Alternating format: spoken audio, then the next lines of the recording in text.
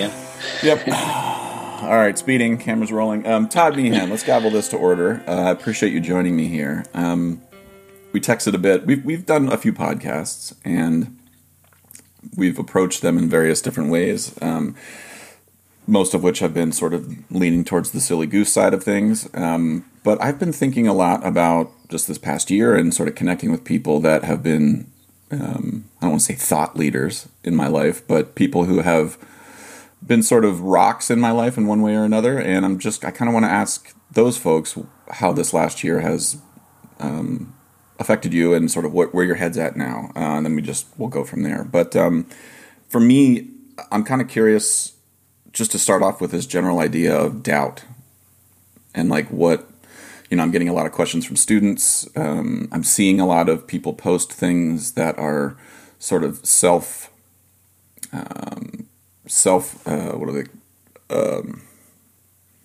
diagnosing the reasons for your doubt and trying to find all the reasons why you have this doubt without actually addressing what it is that might be in your control. And so I'm someone who's always had a lot of doubt. My hands have never been the best, and we joke about it all the time. But like, I've always been the guy that's like, when Jason has to practice for 1 hour, I have to practice for 4. And like, just the reality of that is that there's like doubt in my head. And I kind of like, before we get to the current Todd, like for you as a student, I don't think you and I've ever talked about this. What were some of your like freshman, sophomore, junior, senior moments where you had moments of like real, as a student? And then we can work our way towards founder and director of Liquid Drum and sort of what your doubts are within that context now as a 44-year-old man? 44-year-old man. Yeah.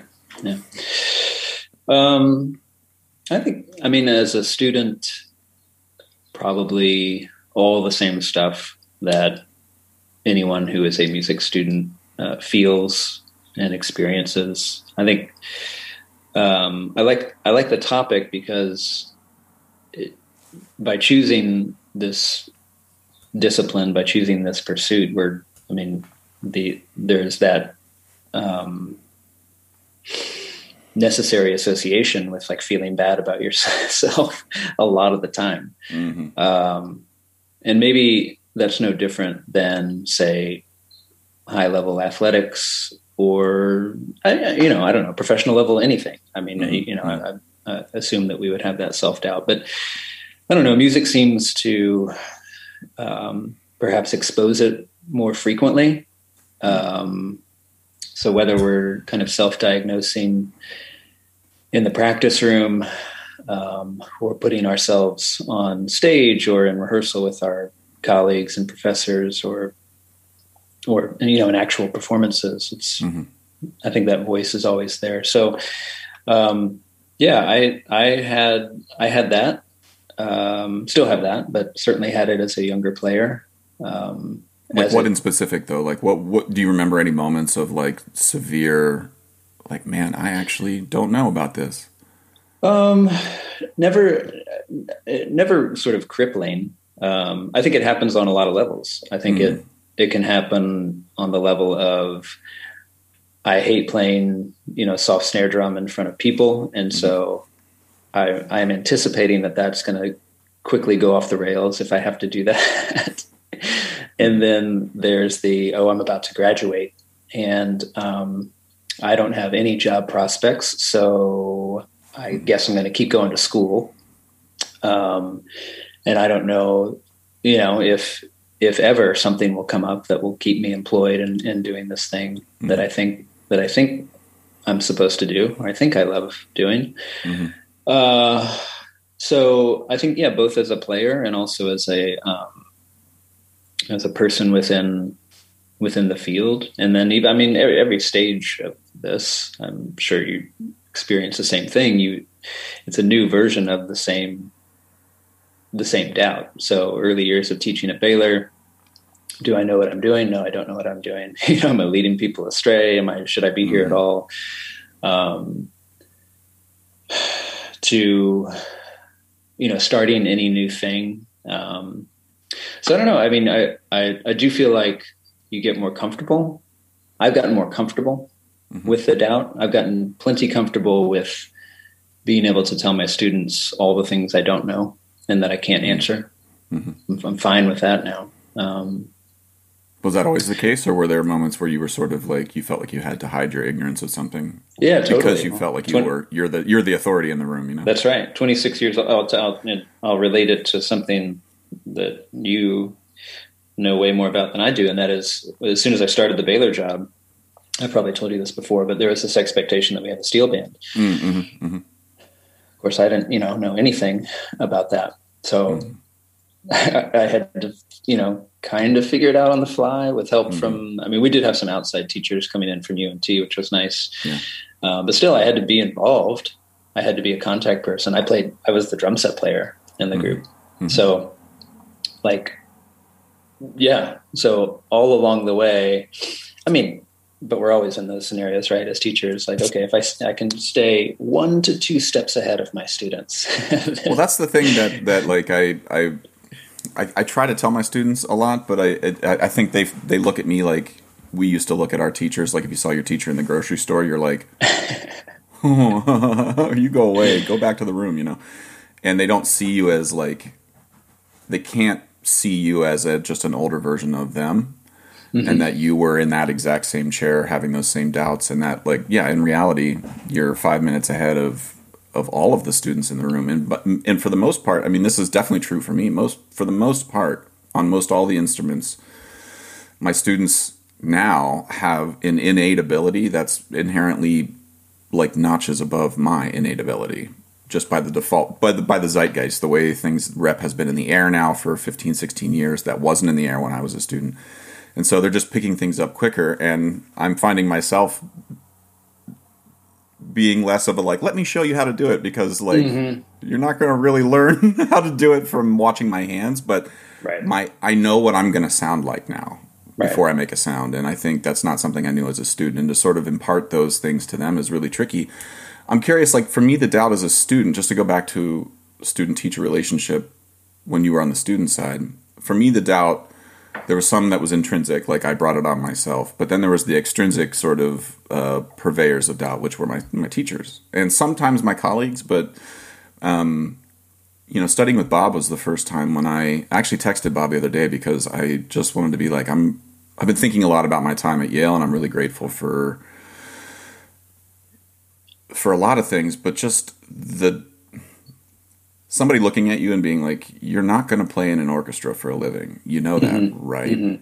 and I would be like, well, what do you mean? Like, why do you say that? Like, that's horrible to say. And he's like, well, I know what it takes to get an orchestra job, like that path. Now you can sub with the Bridgeport Symphony for the rest of your life. And if that makes you happy, then great. You're not going to win any auditions. Right. And somebody saying that to me, oof. But actually now as a 41-year-old, it was a really crucial surgical moment of teaching from Bob's standpoint to really help me identify what it is. It was teaching me to say out loud what I knew I couldn't do. And I think I was I thought I had to say that I could do orchestra. But I think in the wrong hands, that teaching technique can really crush somebody. And so how do you as a teacher, is there a moment as a teacher where a teacher, maybe it was Bob or somebody else, that said something to you that was like, whoa, no one's ever said something to me about the way I see things? And then as a teacher, how do you sort of navigate that?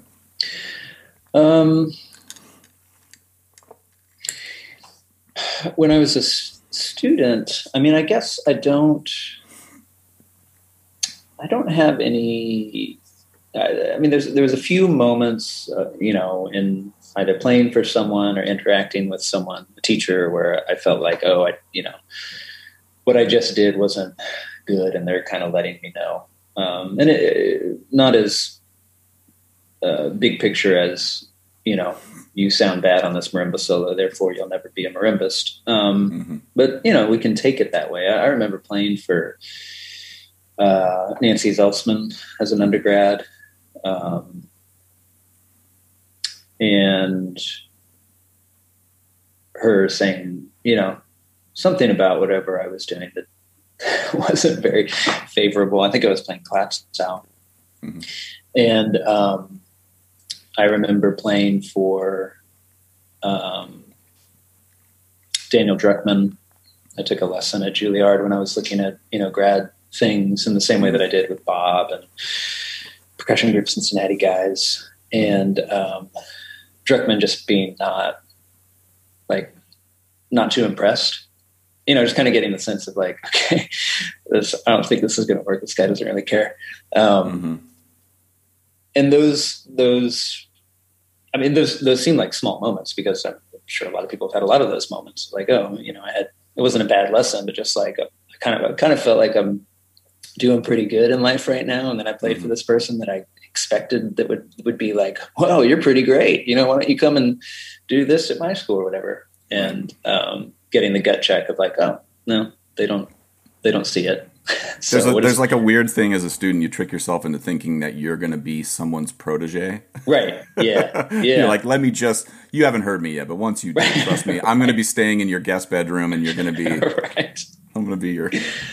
Well, I think, that's the path.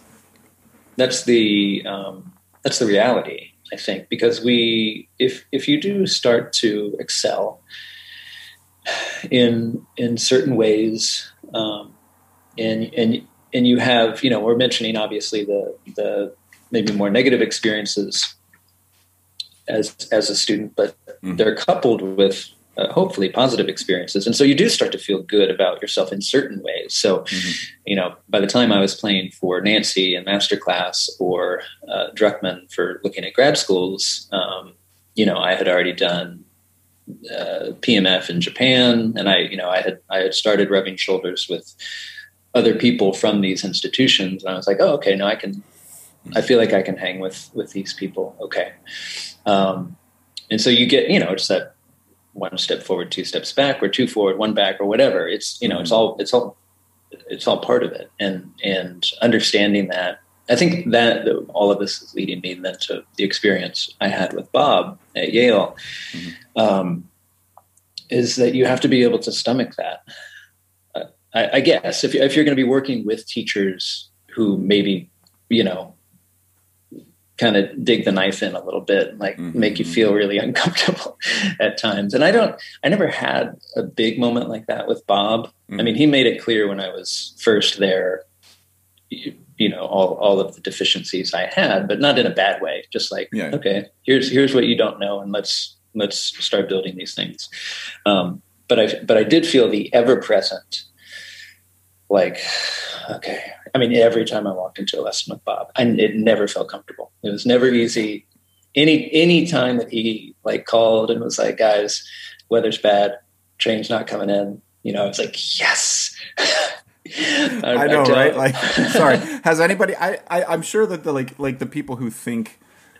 There's the lore of what it was like, or what studying with Bob is, and it's like all at once so much better and so much worse than anybody thinks. Right. The information I got out of those lessons now as a 41-year-old who, in hindsight, was able to take those punches. Like, I think because of whatever life experiences I had, I just was in a position where, and I was the type of person who I knew I was getting away with stuff in my undergrad.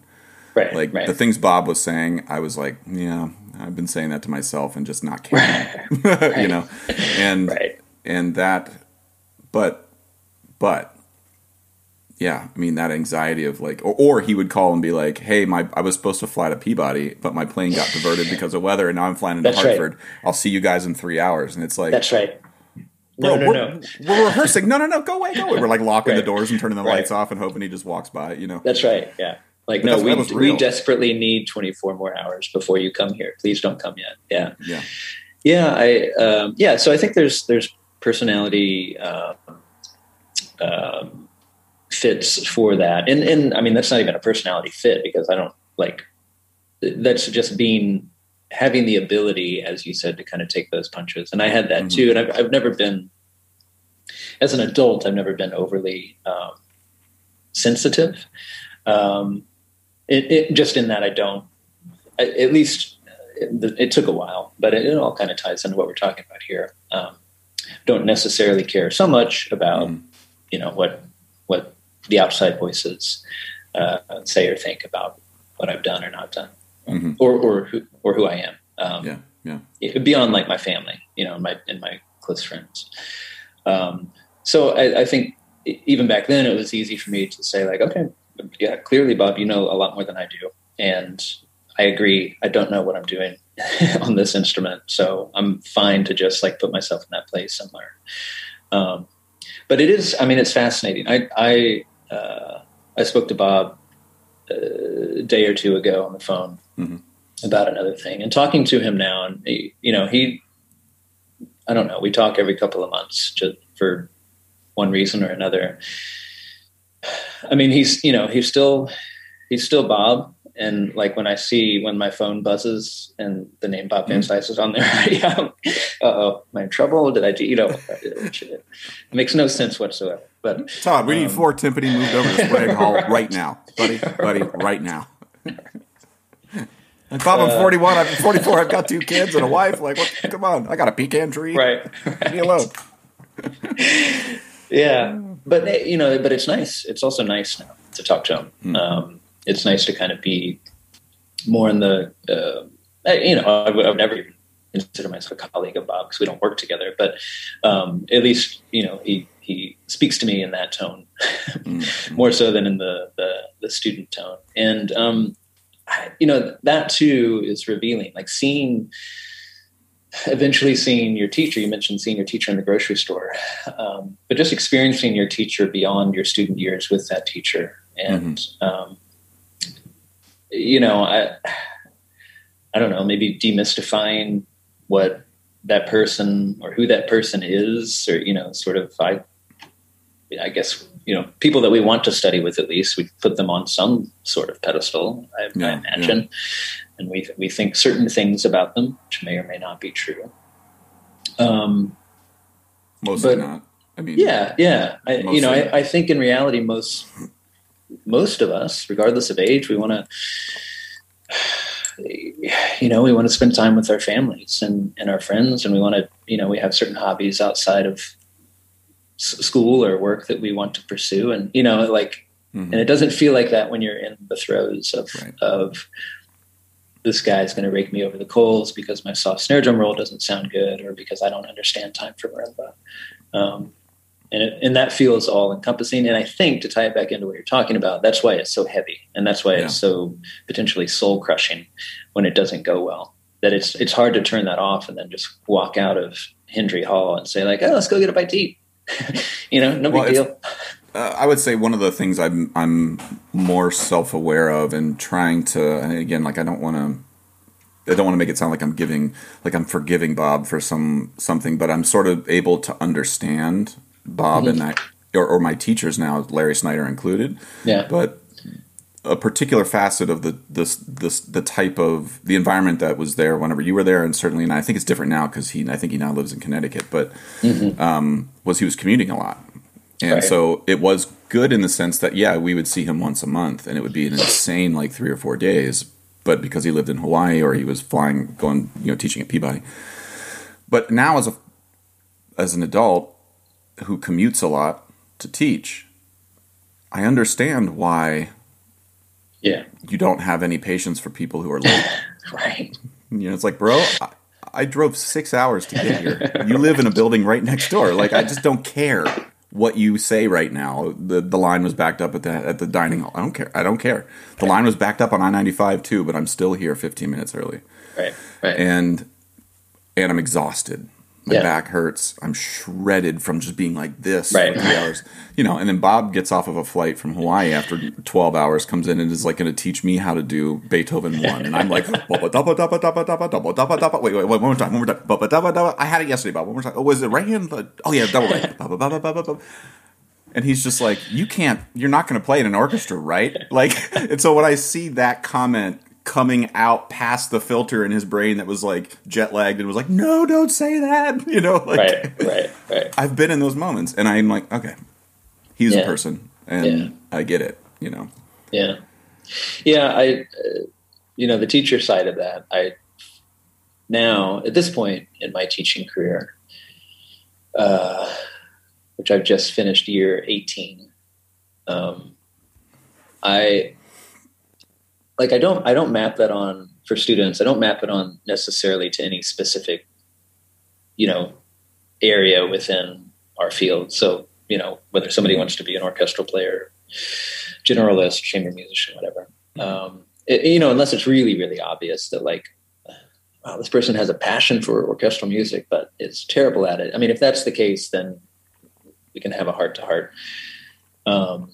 It's more about like just my frustrations as a teacher only come into play if the work is not being done. And I that's a very, very broad word, the work. But it does come back to like, this is a colossal waste of time if you're not really into it, because there's so many other things in life that we can be into that you'll probably, catch the fire will be lit, and you'll realize, I have a passion for literally anything else, but clearly it looks like you don't have it for this, maybe it's just sort of, you liked high school band and that's where your friend group was. And some of them are continuing on that path into college. And so you're going to do that same thing as well. But so imparting that reality of, no, this is different. This is now, your livelihood or not. So you can't approach it in the same way. It really does now take this overwhelming investment of your life for this period of time. Maybe not your entire life. I'm speaking in terms of practice. Like I haven't picked up sticks in a while. So I'm not still like, I've got to practice 4 to 6 hours a day. But in a certain period of your life, you have to, or invest in whatever that is. It may not be, practicing Delecluse. It may be, working on your teaching chops, your band directing chops, or whatever. Mm-hmm. But if that isn't evident, that's the frustration I have. So any of those highly uncomfortable conversations I've had with students along those lines is all because of that. I don't care what you want to do. You can do whatever you want to do, mm-hmm. but demonstrate that you are putting in the time, the investment. I did a podcast with a friend the other day, and we were talking about the sort of ethics of teaching and what's the buy-in from both parties, and like in an environment where, at NYU, for example, where it's like $30,000 a semester. And so like there's already a huge buy-in just monetarily speaking from one side.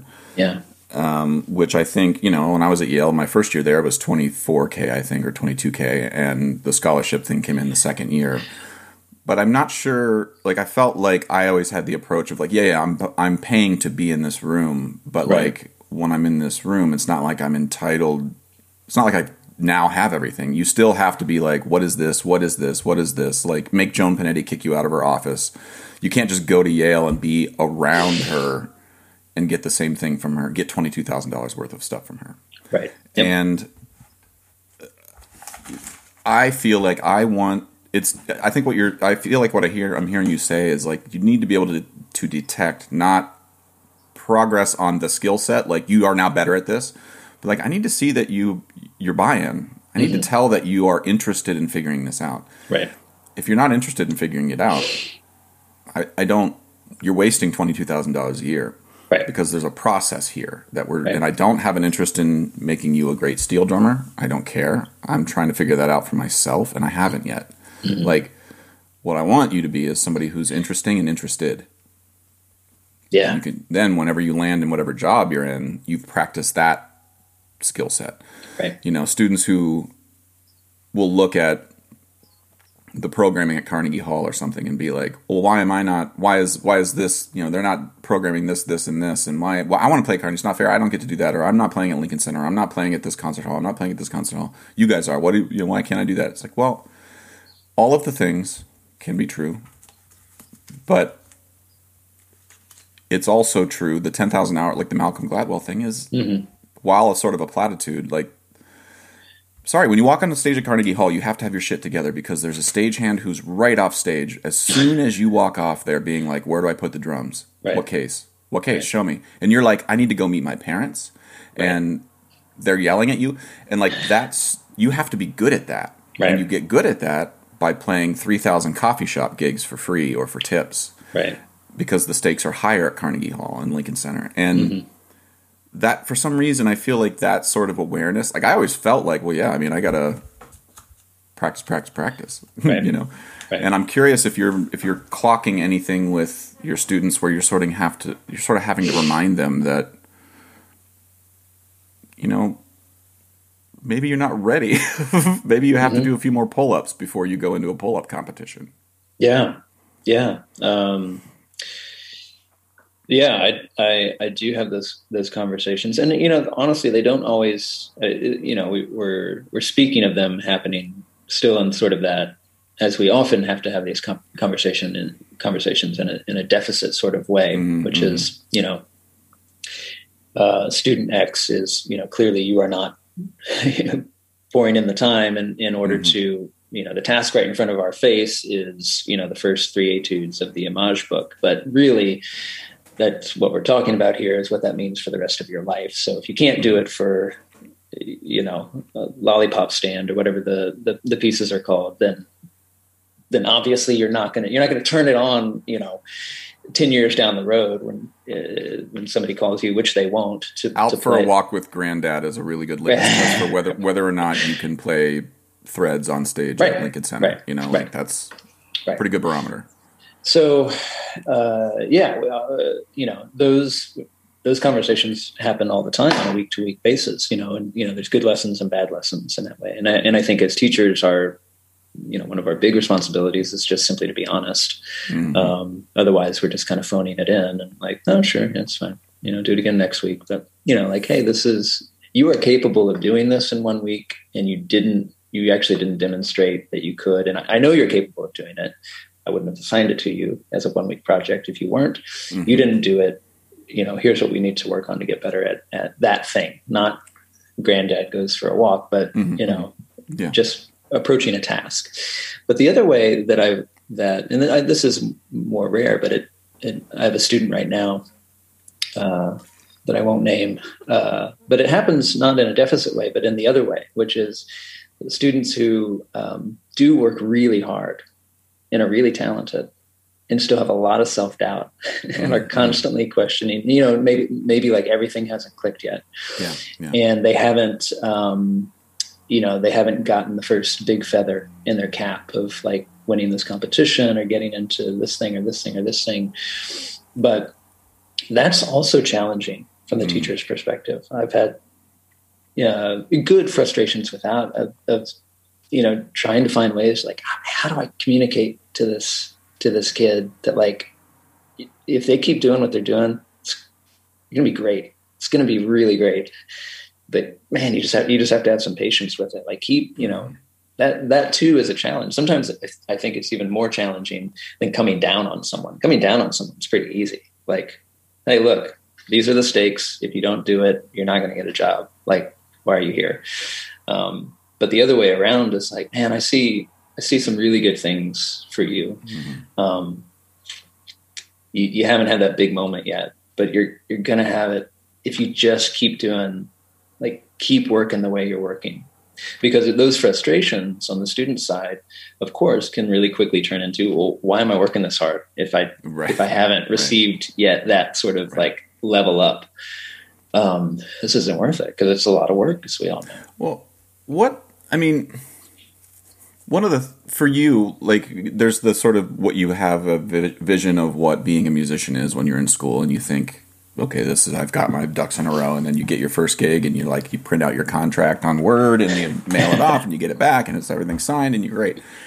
For you, what were some of the things that were come to Jesus moments where you sort of, not that like your assumptions were wrong in school, but like now the order in which you thought everything was in order to reach that success, how did you have to reorder that shell game once you actually get in the room where like you've studied for 4 years how to cut open a head, and now we're in a room where people are cutting open heads?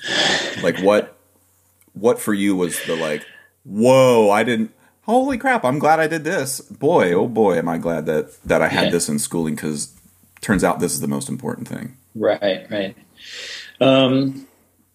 Yeah, I think generally the experiences at Yale, but then also very much that bleed into, and this is the gray area because we're sort of students and not students at the same time. The bleed into early days of So, I think was probably the most educational thing that I have experienced, and just how messy it is. Not even not talking, person to person, and things like that. Because I mean, we were all friends, but just like it's not it's not a straight line. Obviously, it's not like, oh, we're a group and we're really great, and now all these great things are happening, and we're making a bunch of money. It's I mean, you hear this from everybody all over the place, year after year after year. And I understand the frustration of this, but you said something about, playing 3,000 coffee shop gigs for free. The reality of that, I know, is like, I don't want the world to function that way. I don't want that to be. Yeah, I don't either, to be clear. The way it is, right? Right. I landed on I don't know if you saw the Facebook thread, Casey posting his adjunct position at JMU the other day, and there's this whole thing that unfolded. I didn't. Was it a controversy? I didn't follow. It was just about the adjunct pay. I mean, Casey posted, here's what the job is, and here's what the pay is, and the adjunct pay is not, it's not great, and it should be better, but it got to this same sort of thing, like, what is right and what is just in the world, and then what the reality is, and we're living in it and trying to fight against it, but also living in it, and like trying to communicate that to our the younger people, our students, of like, hey, you have to do this, and this doesn't feel good, but also then how do you do that and also communicate, but you also have to stand up for yourself. You also, people will try to take advantage of you. So if somebody books you to play their wedding, and gives you the whole, like, this will be a great experience for you to play marimba for 2 hours, and that's your pay, obviously that's not, then you shouldn't take that gig, in my opinion. But obviously early days of anything, so early days of So was mostly that, right? So it was coffee shop, small art gallery, driving to Chicago to do this thing, none of which really pays any money. And all of it teaching the stuff that we of course weren't learning, that we weren't intentionally learning in the practice room. The things that have nothing to do with the xylophone solo in Village Burial of Fire, right? And how hard that is to navigate all of that. Just as you mentioned, like, if you get done playing at Carnegie and step off the stage, then it's like go time on the logistics side. Right. How do you keep a million notes in your head and play, all of this crazy music? But then probably more importantly, treat the presenter with respect and be a professional in the green room, and not complain about the food. And know how to pack a truck, and know how to drive when you're sleep deprived. And I hate all that. I don't hate it, but I hate that it's like, that you have to, you have to, that stuff is hard. It's not easy, or it's not fun. I don't know if it's, for some people maybe it's not a challenge, but that's not the fun stuff. That's not what we imagine our careers to be. It's one of the things that, I've been thinking about this too. And my position at NYU since day one in 2005 was adjunct. And there wasn't the sort of societal critique of adjunct positions at the time. And I had just had planted in my head from when I was in school. There was a guy named Jeff Babinski, who's a drum set player, lived in the Akron area, and I started playing a ton of gigs when I was in school. And I just happened to like complain to him or something about like, I didn't enjoy that gig or whatever. And he's just like, well, moving forward, like just think about, I don't remember exactly what he called it, but I've sort of adapted it to be the 3 Ps, the people, the pay, and the project. And he's like, 2 out of the 3 need to be met at all times. Yeah. And so if you just do that, then you'll end up happy at the end. You may not have all the money, but you'll have other currency. And I was like, well, that's an interesting way to think about it. And So for like getting a job at NYU, for me, I understand why people are talking about the adjunct thing in the way from a certain vantage point. But for me, they let me walk in and talk about whatever I want related to steel drums. Mm-hmm. I program whatever I want, and they let me bring in whoever I want. I have full control. I get to work with who I want. Yeah. Now, maybe the pay is not great. Yeah. The people in the project are great. Awesome, check. And I just move on with my life because that adjunct job is 1/10 of the overarching way I make all my money. Now, right. I understand not everybody is in that position, but I would say so is the same way. Mm-hmm. I mean, if people really want to know what I make, you can look it up online. We're a 501c3. You can see what we get paid. And right. we live in New York City. Right. You can crunch the numbers. Yeah.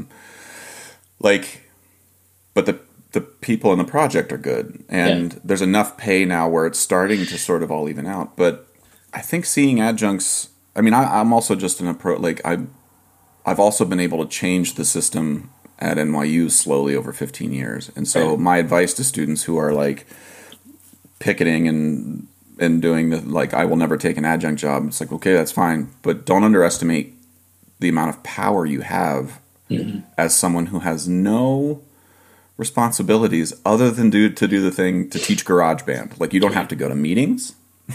Now, they can fire you at any given moment for whatever. Yes. Sure. But with everything in life, there's a roll of the dice. And I think also for me, I have to accept partially that that's a reality because I don't want to get my doctorate. Right. Which means I'm never going to be in running to teach at Baylor if you ever retired. Mm-hmm. Even with my career as it is. My application comes across the desk at Baylor and they're going to shuffle it to this pile because I don't have a doctorate. And that's a reality. And that sucks too. That's a systemic thing that stinks for a lot of people. Mm-hmm. But I think it's some of the realities now as a 41-year-old that I'm willing to swallow and chew on and try to change from the inside in small ways. Yeah. I think the adjunct thing is the thing that makes it really tricky is because, and I'll use Baylor as an illustration of this. Chris Size, by the way, just announced his departure from Baylor. He'll be leaving us. Sorry to hear that. Yeah, his wife got a gig in Calgary, which is great for her. Awesome. And Chris has a 1-year residency that he needs to do at Michigan in order to finish his DMA. So, got it. It just didn't make logistical sense. And in the same way that prior to Chris, when Ivan was teaching here, his commute from Austin, and he wanted wanted to at least pursue like his healthcare possibility. They were having their first baby. Right. So those things, those considerations for people like Ivan or Chris, who are both highly qualified and great, really great at what they do. Mm-hmm. In a scenario like Baylor, where they're teaching a portion of the studio and the actual work that they do, the meat and potatoes of what we do, which is we teach lessons or we coach chamber, that they're doing the exact same job that I'm doing in that moment, but then that there's such a discrepancy in pay. I understand that frustration, but the way you have framed it, I think obviously is the larger picture of that. I think where it becomes dangerous is if, more and more universities, I shouldn't even say dangerous. It's a bad word to say. Because universities are going to do what they're going to do. But if the shift is, all towards adjuncts where they're paying these highly qualified people, a very small percentage compared to what they would pay a full-time person to do all of these things, we then have to reframe what it means to be a college professor, and if that is something that people want to pursue as their primary thing. Now you're talking about it's a portion, it's a part of what you do overall. Your primary thing is obviously so, but for people like me, who at some point set their sights on, no, I want to teach at a university, that would then mean something different if it unfolded and went down, that different path. We're probably talking decades from now if it were to do that. Yeah. But so I do understand the kind of the warning cry for that, and I understand that I'm going to keep losing adjuncts because of it. But I also then get the reality of like, okay, yeah, but I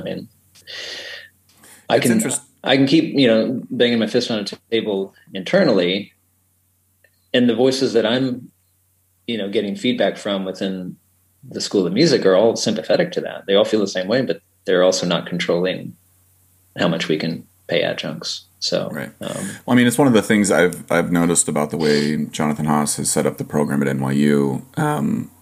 There's like 6 or 7 folks, adjuncts on staff or on faculty that do, like Valerie Naranjo does African drumming and dance. Jim Saporito, I think, does like xylophone and pit percussion stuff, because that's a bit of a focus at NYU with the Broadway scene. Right. I do steel band with Kendall Williams there now. And so, like, there's, like, Sean Statzer teaches, like, improvisation and vibraphone studies and things. And so, like, Jonathan, I feel has done a really good job of, he's very aware of where his skill set stops. And then he brings in people to sort of have, like, tap directly into that vein, which I think over the long haul has given students more of a, like, I don't want to say a diverse education, but like you've gotten cleaner information in all of these fields rather than getting it distilled through one professor who has tertiary information of everything. You know what I mean? Right. And I think that approach, adjunct wise, whether the students realize that or not, I just know they're getting better information from me or Kendall than they would be getting from Jonathan if he was trying to run it himself and having phone calls with me on the weekend to be like, how do I teach a calypso drum beat? Yeah.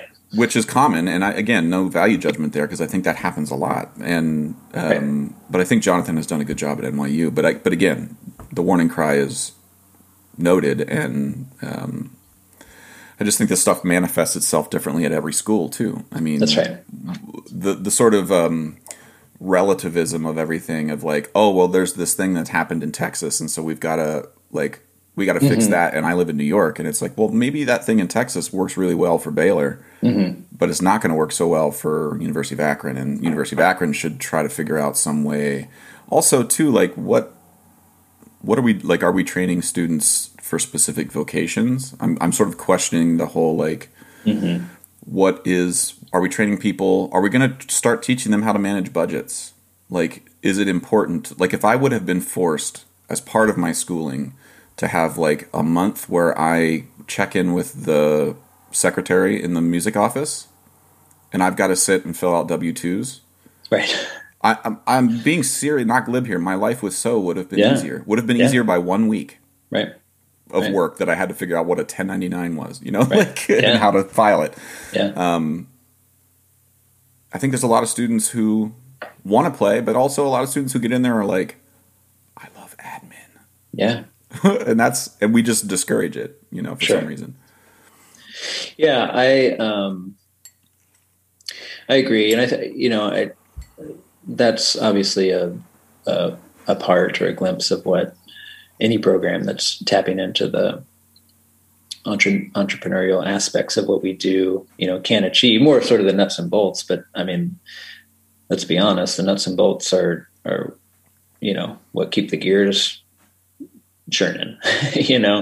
I think those things for me were always more challenging than like I've got this cool idea. I think as musicians and artists, maybe cool ideas come a little easier to us than how to do 1099s. Yeah. Well, that sort of like leads me into just as I've already taken 48 minutes of your life here, Todd. I apologize. The good ideas are there's no shortage of good ideas, and it's which of those good ideas. So percussion was a good idea, but it took 4 people to agree on that idea and then wake up every day and keep thinking about that idea and watering it and cutting off the dead leaves and letting it grow bigger. Liquid drum is a good idea from your head, and you're now how long has liquid drum been around? I don't at this point even remember when it started, but I mean, at least 4 years, probably 4 or 5 years. Yeah. I feel like you started liquid drum similarly to the time that I started my podcast, which was like 5 years ago. Yeah. And let's call it 5. Let's call it 5. 5 feels good. Half a decade. Yeah. what have you learned now, a half a decade in, about this good idea that you had, and how have you noticed it sort of evolve over the last 5 years? I still believe it's a good idea, which is kind of that's key for me. If I didn't, I would no longer do it. Mm-hmm.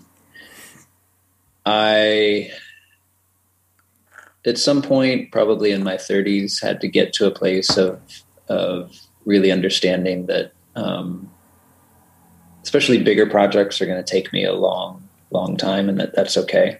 That none of it I'm seeing as like an in and out thing, like I'll put this thing out and then I don't have to do anything to it, and it's just going to be amazing for like that. It's a super slow burn.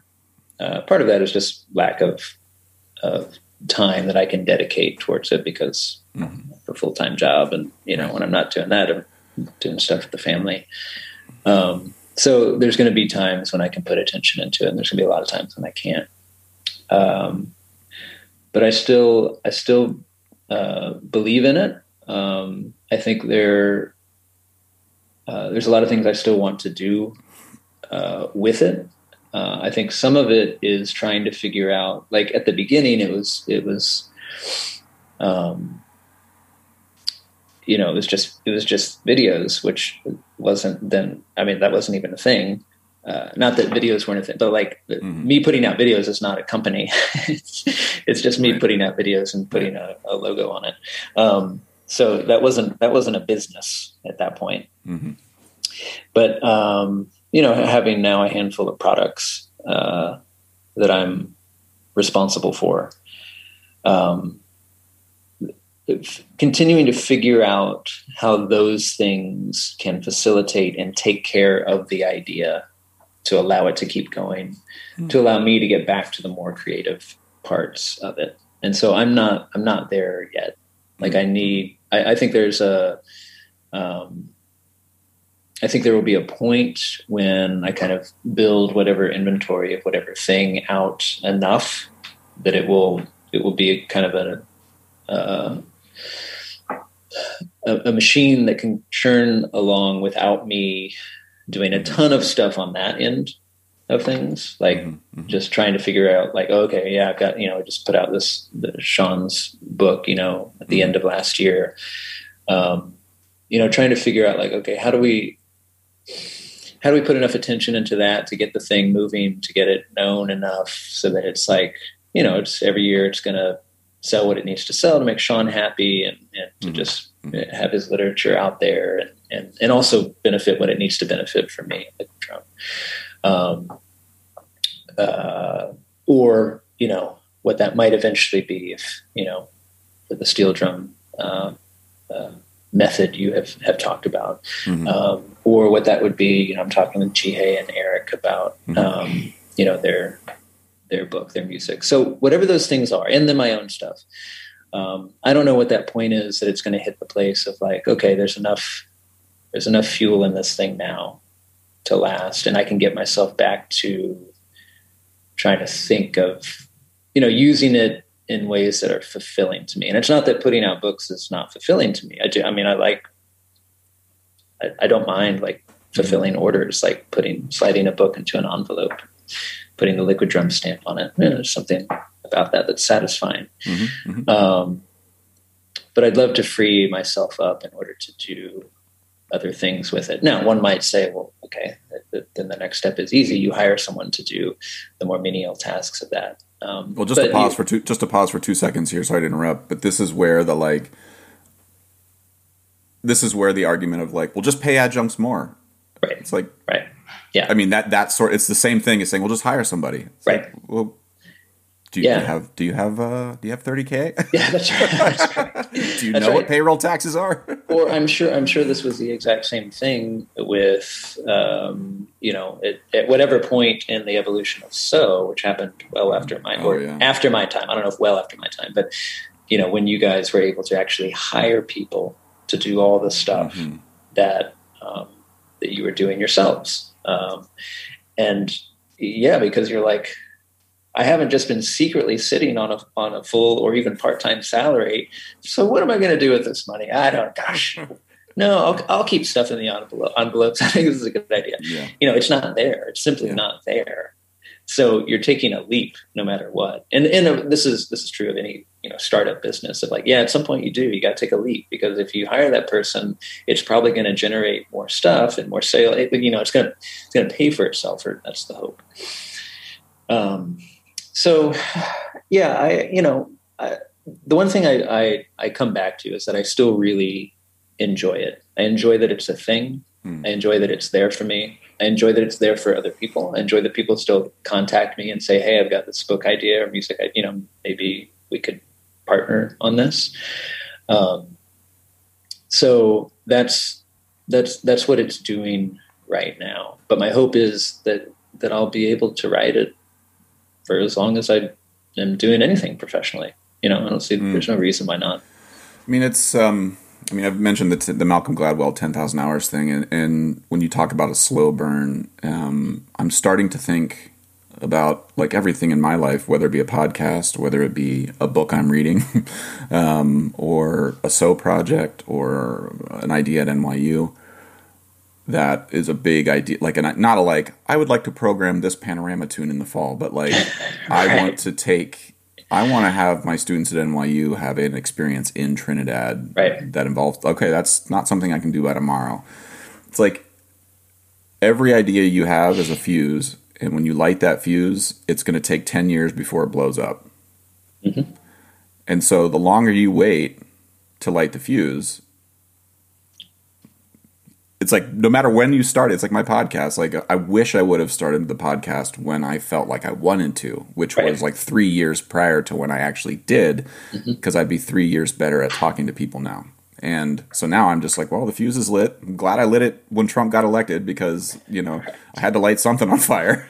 Right. But now it's like, okay, the fuse has been burning for 5 years. I now have a better idea of. I'm like, my podcast started out at 3 hours because I thought that's what I wanted to do, and now I'm basically like an hour to an hour and 15. Yeah, and it's like I've learned that about myself. For you, putting a potato on a vibraphone video or snorkeling in that fountain, nobody at that time ever crossed their minds that they would have a snare drum book of Indian talas published through you. Right. But that fuse was lit. It just was burning through that fountain. And now it came out of the fountain and it went past your potato vibes, and now it's on Sean Madevsky's book. That's right. Yeah. But had you lit that fuse today, you'd be snorkeling in a fountain, and Sean Madevsky would be like finding somebody else or nobody. You know. So anyway, I just wanted to put out, to highlight that idea that you mentioned, that for students who have some misconception about like, oh, I want to do what Todd's doing. I can do a liquid drum. I can make silly videos. It's like, okay, do it. Yeah. But you got to do it for 10 years. That's the thing. Yeah. And I do think it's an easier lesson to learn. It's an easier thing to stomach as an older person. And so, a lot of what, if we turn this back around on what we convey to our students, those are challenging things to convey. I talk to Jack all the time about this, because Jack is 15 now, and he loves playing Minecraft, and he makes Minecraft videos. He's got a YouTube account, and it's like no different than any other field, right? Like every young person who's a gamer wants to be, a YouTuber, and there are these people in the field that are highly successful at it, and hey, it's not so hard. And I don't even, one, I don't care, but I don't want Jack to be a YouTuber. Obviously, we're not making that his professional goal. But he likes making videos. He likes, he's using Premiere Pro now. It's a good skill to have. He's taking a multimedia class in school. Those are good skills to have. And so, he's not so down the rabbit hole at this point, but, he would have conversations with me late at night, frustrating, of like, oh, I only have X number of followers on YouTube, and, nobody's seeing my stuff, and blah, blah, blah, blah, blah. And I would try to convey to the best of my ability, which I'm sure falls on deaf ears because there's such a disconnect in our age. But like, yeah, but do you enjoy doing it? Like, do you like editing videos? And it's like, yeah, I do. I like playing Minecraft and I like editing videos. Great. Just keep doing it. Like, just keep putting the videos out, like no video is ever going to go viral if it doesn't exist. Like, it has to be out there. You have to build this body of work, and just keep your hopes and dreams, somewhat in check and in touch with reality. But if you really enjoy doing the thing, I think that's no different from who we are as musicians or percussionists. Mm-hmm. Like, I'm, nowhere near the height of fame and celebrity that some people are in our field, that people look to and think, oh, I want to grow up and be like, whoever, Mike Bird or Nancy Zaltzman or whatever, Doug Perkins. The Doug Perkins, right? I mean, this guy. And I think as younger people, we do. I mean, I admit I was immature enough to say like, oh, I would like that. I would like to play in a big orchestra because of how I would look playing in a big orchestra. Mm-hmm. What people would think and say about me. And I happily shedded that at some point, just in growing up and becoming an adult and realizing that there actually are more important things in the world to me than that. But all of that is okay because I do still enjoy the work. Yeah. I it fills me with such great joy if I ever get a call from you or Jason to do something with. So, not because it's going to change the trajectory of my career, but because I'm like, that's going to be really fun. That's going to be a really fun 2.5 days. Great. The people in the project are definitely getting met. That's right. Not the pace. Well, it's. I mean, just to sort of answer a question I asked you about, like what your motivations are for doing something. I mean, for me, the sort of like, what are the things that dawned on you once you get into the real world outside of school? And when I say the real world, I mean playing a gig when you're in school is the real world, but it's like. The things now as a 41-year-old that I remember after 16 years of concerts with So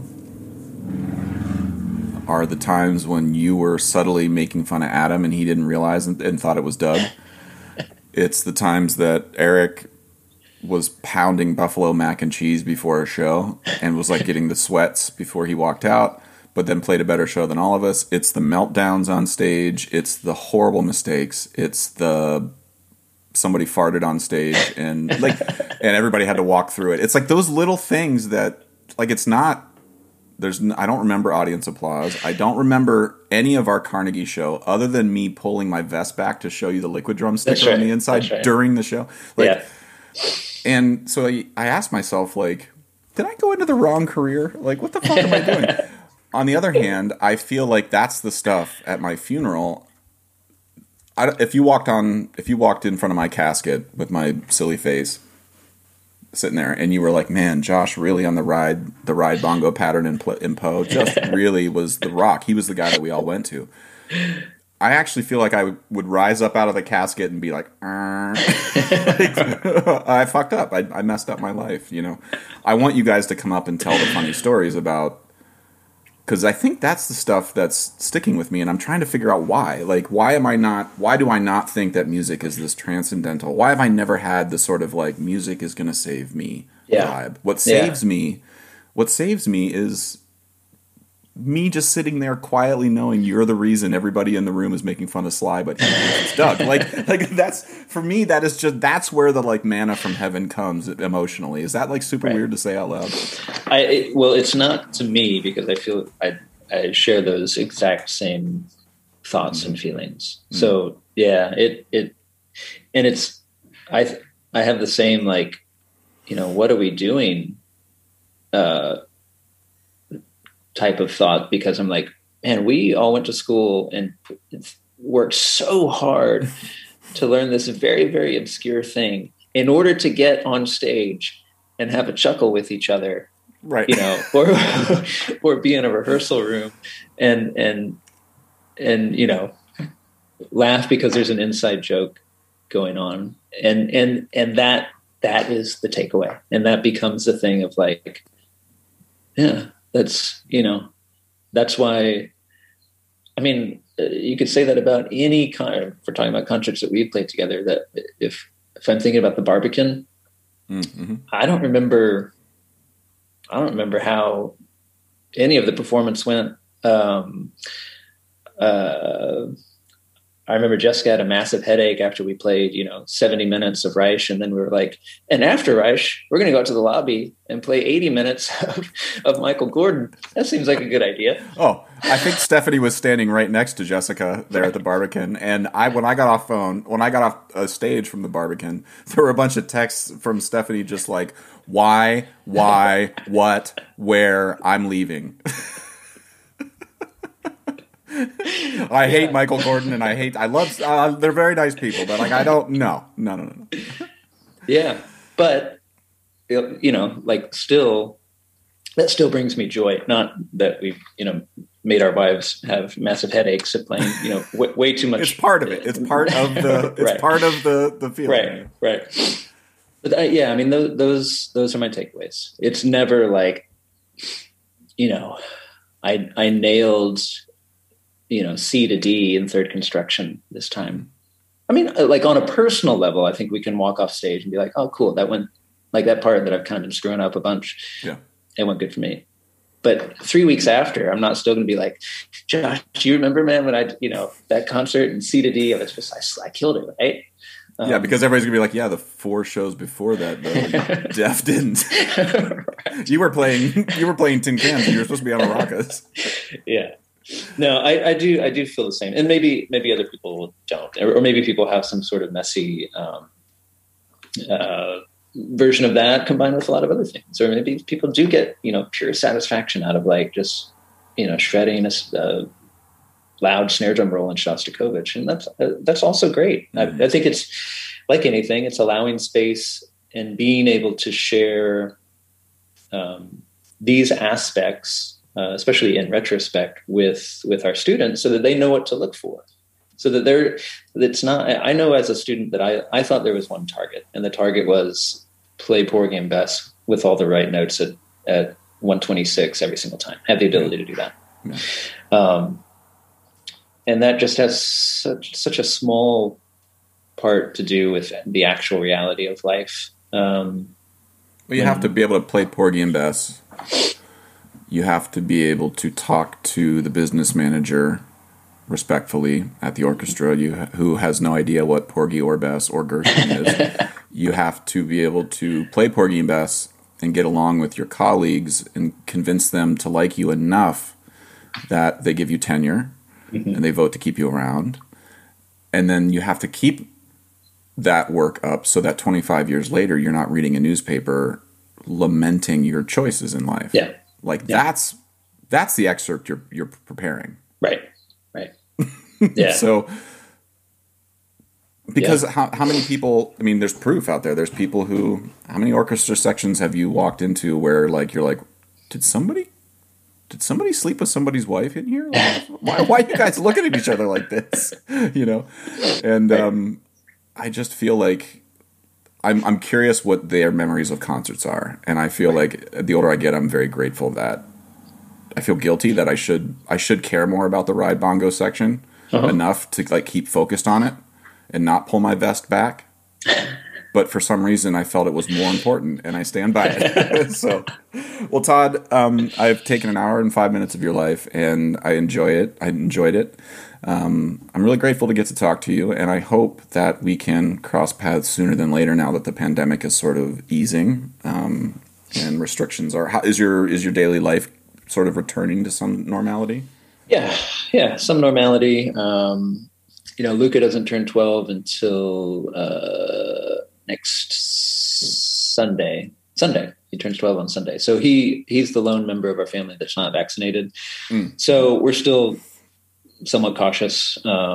He's still masking up, and we do too. Honestly, if we're going into a crowded area, I'm just so used to it now, and I'm like, you know what? I haven't been sick in like 16 months. So this is pretty great. Yeah, just the old standard rhinovirus. I'm glad to not have dealt with that. Yeah, but otherwise, things are generally pretty. It's Texas. It's the state never took it too seriously to begin with, right? Well, I will say I've been, I follow you on social media, and Luca, I don't have kids, but every time I see you guys, you posted some video. Oh, Luca at a basketball game. I think this was probably months ago. Yeah. And I just think to myself, like, I think I'd be a bad parent of Luca, because every time I would see him, I would just be like, what do you want, kid? You can't possibly do anything wrong. Like, you just have that look on your face, everything about him. He just is like, am I wrong? Is he just like a total hellraiser? Oh no, he's great, and he's adorable, and he I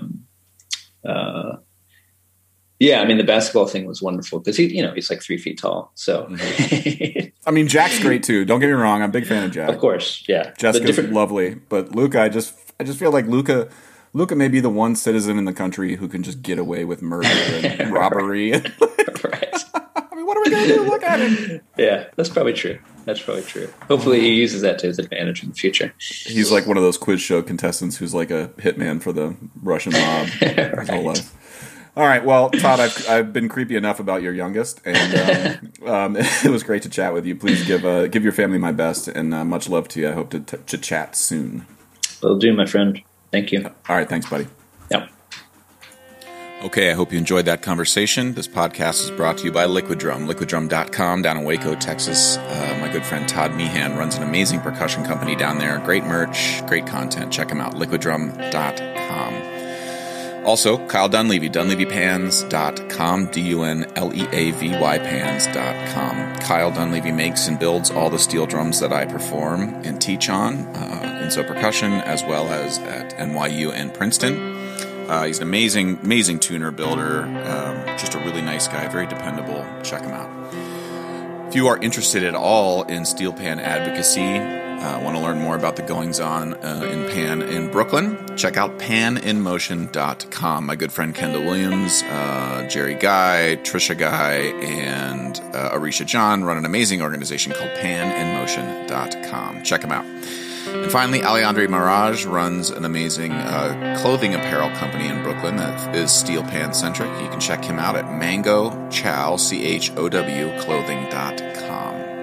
I own a bunch of his shirts. They're amazing, very stylish, beautifully made. Check them out. mangochowclothing.com. Okay, hope you're well. Talk to you soon. Bye.